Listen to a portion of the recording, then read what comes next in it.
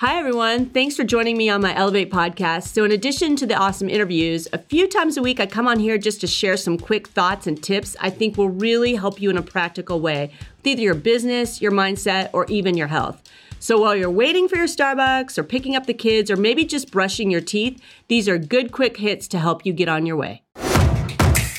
Hey everybody, I am here to talk to you today about something that is very near and dear to my heart and something that actually comes up almost on the daily in conversations with other people. Today we're going to talk about why imperfect action always wins. Imperfect action. So, little background. I am a semi-recovered perfectionist, and I say semi because there are still little things that I can be quite particular about. And one of the people in this studio that's recording this actually can attest to that. But for most things, I can be very easygoing. And I have relinquished the need, and not even the need, it actually was more like a self-imposed paralysis around being a perfectionist. So, little history. As a little kid, I would actually get stomach aches before school because I had colored outside of the lines either the day before or on my artwork that I was taking in. My mom tells the story that I had a constant stomach ache from the time I was like 4 or 5 till like, I don't even know when, just because I was so locked up that I wanted everything to be perfect.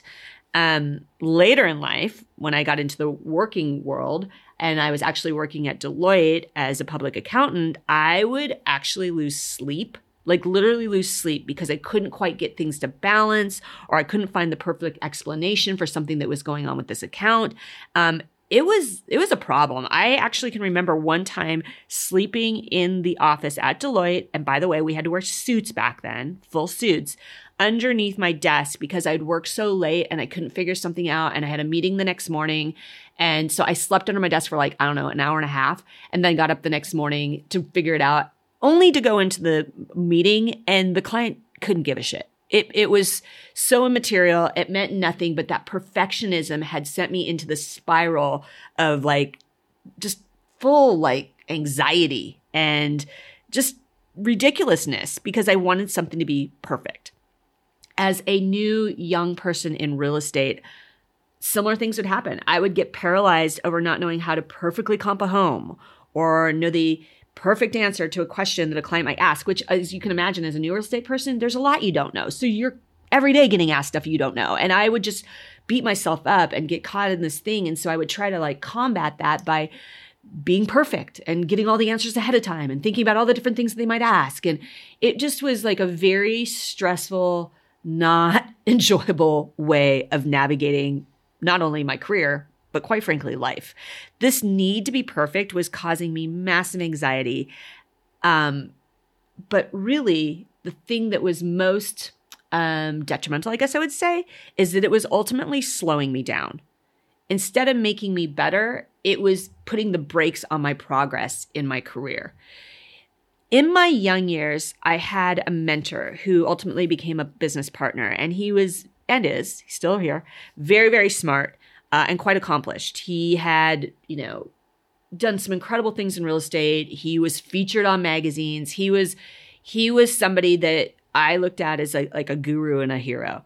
And he did a ton of business and his clients loved him, but he definitely wasn't perfect. His contracts could sometimes be a little messy at first blush.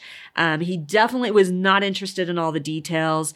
He was very, very smart and he was very protective, but he didn't get caught up on all the little things. And he also had no problem saying, no, I'll have to check on that. I'll have to get back to you. Here was the guy at the top of his game that didn't have all the answers. And I took notice. This actually made an impression on me. And then I started seeing a pattern. Like, I'll talk about this in other podcasts, but your mind sees what you go to focus on. And I thought, okay, I'm kind of a mess right here with my like anxiety and everything. And my partner, my mentor at the time, doesn't appear to be really that anxious about anything. And he's going on and doing everything. Like maybe I need to look to see what these high performers are doing and like, how are they operating? And what I noticed was of all these high achievers that were around me, they didn't have it all figured out either. In fact, most of them just didn't obsess, right? They were just so busy taking massive action. They were not caught up in the tiny minutia of worrying about every tiny little thing. They were massive action takers and they were doers. They were not perfectionists. Their presentations and their marketing materials were good for sure, but they didn't obsess over them being perfect. Their knowledge of real estate was actually extremely strong, right? They knew a ton, but they didn't have a problem saying, you know what? I don't know. I'll need to double check on that. Let me get back to you.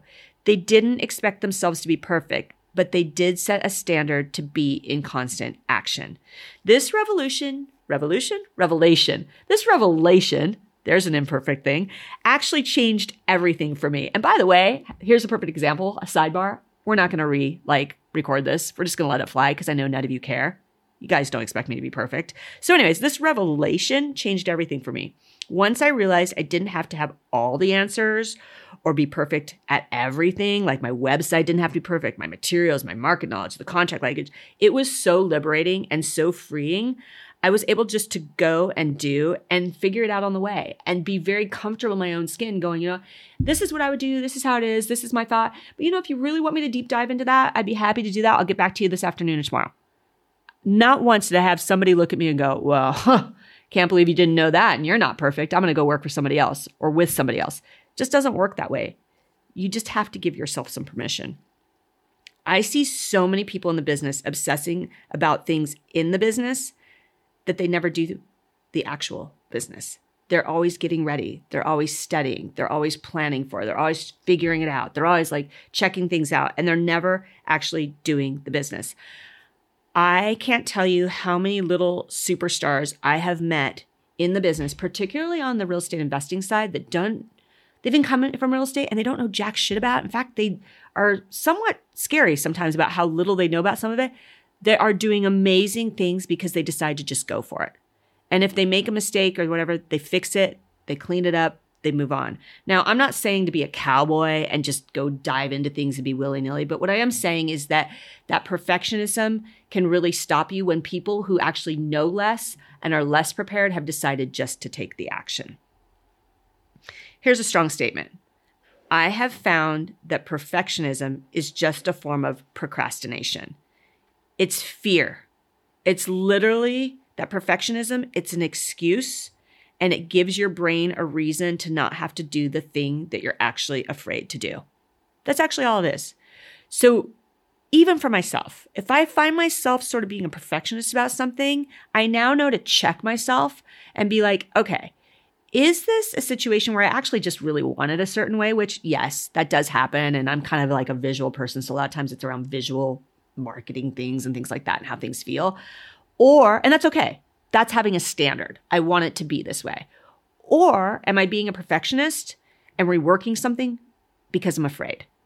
I'm afraid to make a mistake. I'm afraid like it might not work out. I'm afraid that like somebody might think it's weird. If that's what it is, then I know that perfectionism is just be having a crutch. And I have to like look at it and call it what it is and be like, this is good enough. We just need to go. So the moral of all this, just do it. It's the Nike thing. Just go do it. Do it messy, do it imperfect, just try it. You know, like you're not going to die unless you're doing something like skydiving imperfectly. Don't do that. But like literally business stuff, just try it out and go for it. Will you make a mistake? Probably. If you're trying enough things, you're going to make a mistake. Actually, definitely. There will always be a mistake somewhere along the way. But guess what? All those gurus and heroes that you have in the business that you're looking up to, they too have made a ton of mistakes. And guess what? They're still all gurus and heroes. They survived. They got where they were because they're willing to take action. They course correct, they take note, and they do it better next time. The difference between them and the masses is that they're willing to be uncomfortable and try something new and figure it out as they go.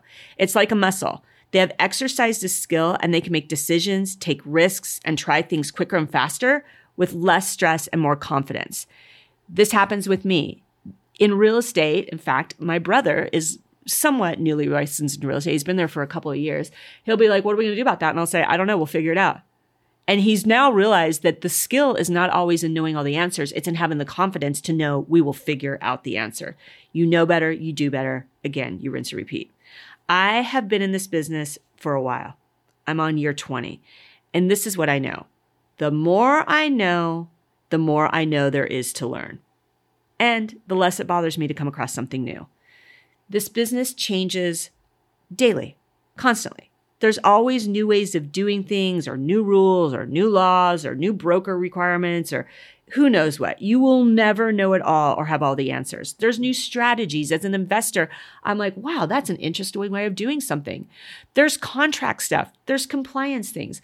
I'm constantly being like, you know what? Let me check that out. I have a call on Monday to talk through an attorney on something I want to do that I'm not quite sure if I should do it a certain way. Like, this is the nature of the beast, is being in places where you're figuring it out. And it gets easier and easier the more you do it, because you realize that is the game, is the figuring it out. And it's not the having it figured out and then sailing off into the sunset.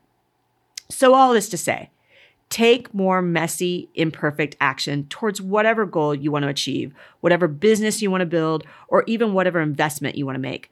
Get help and call on the advisors when you need them, but don't wait until everything is absolutely perfect before you make a move. Because perfection is an illusion and you will be waiting forever. Have a great rest of your day, you guys. Go take some action, and I'll see you next time. Thanks so much for joining me on my Elevate Quick Thoughts. If this spoke to you, I would be so grateful for you to give me a quick review, and even better if you would share it with a friend. I'm here 3 times a week, so I look forward to catching up with you on the next one. See you soon.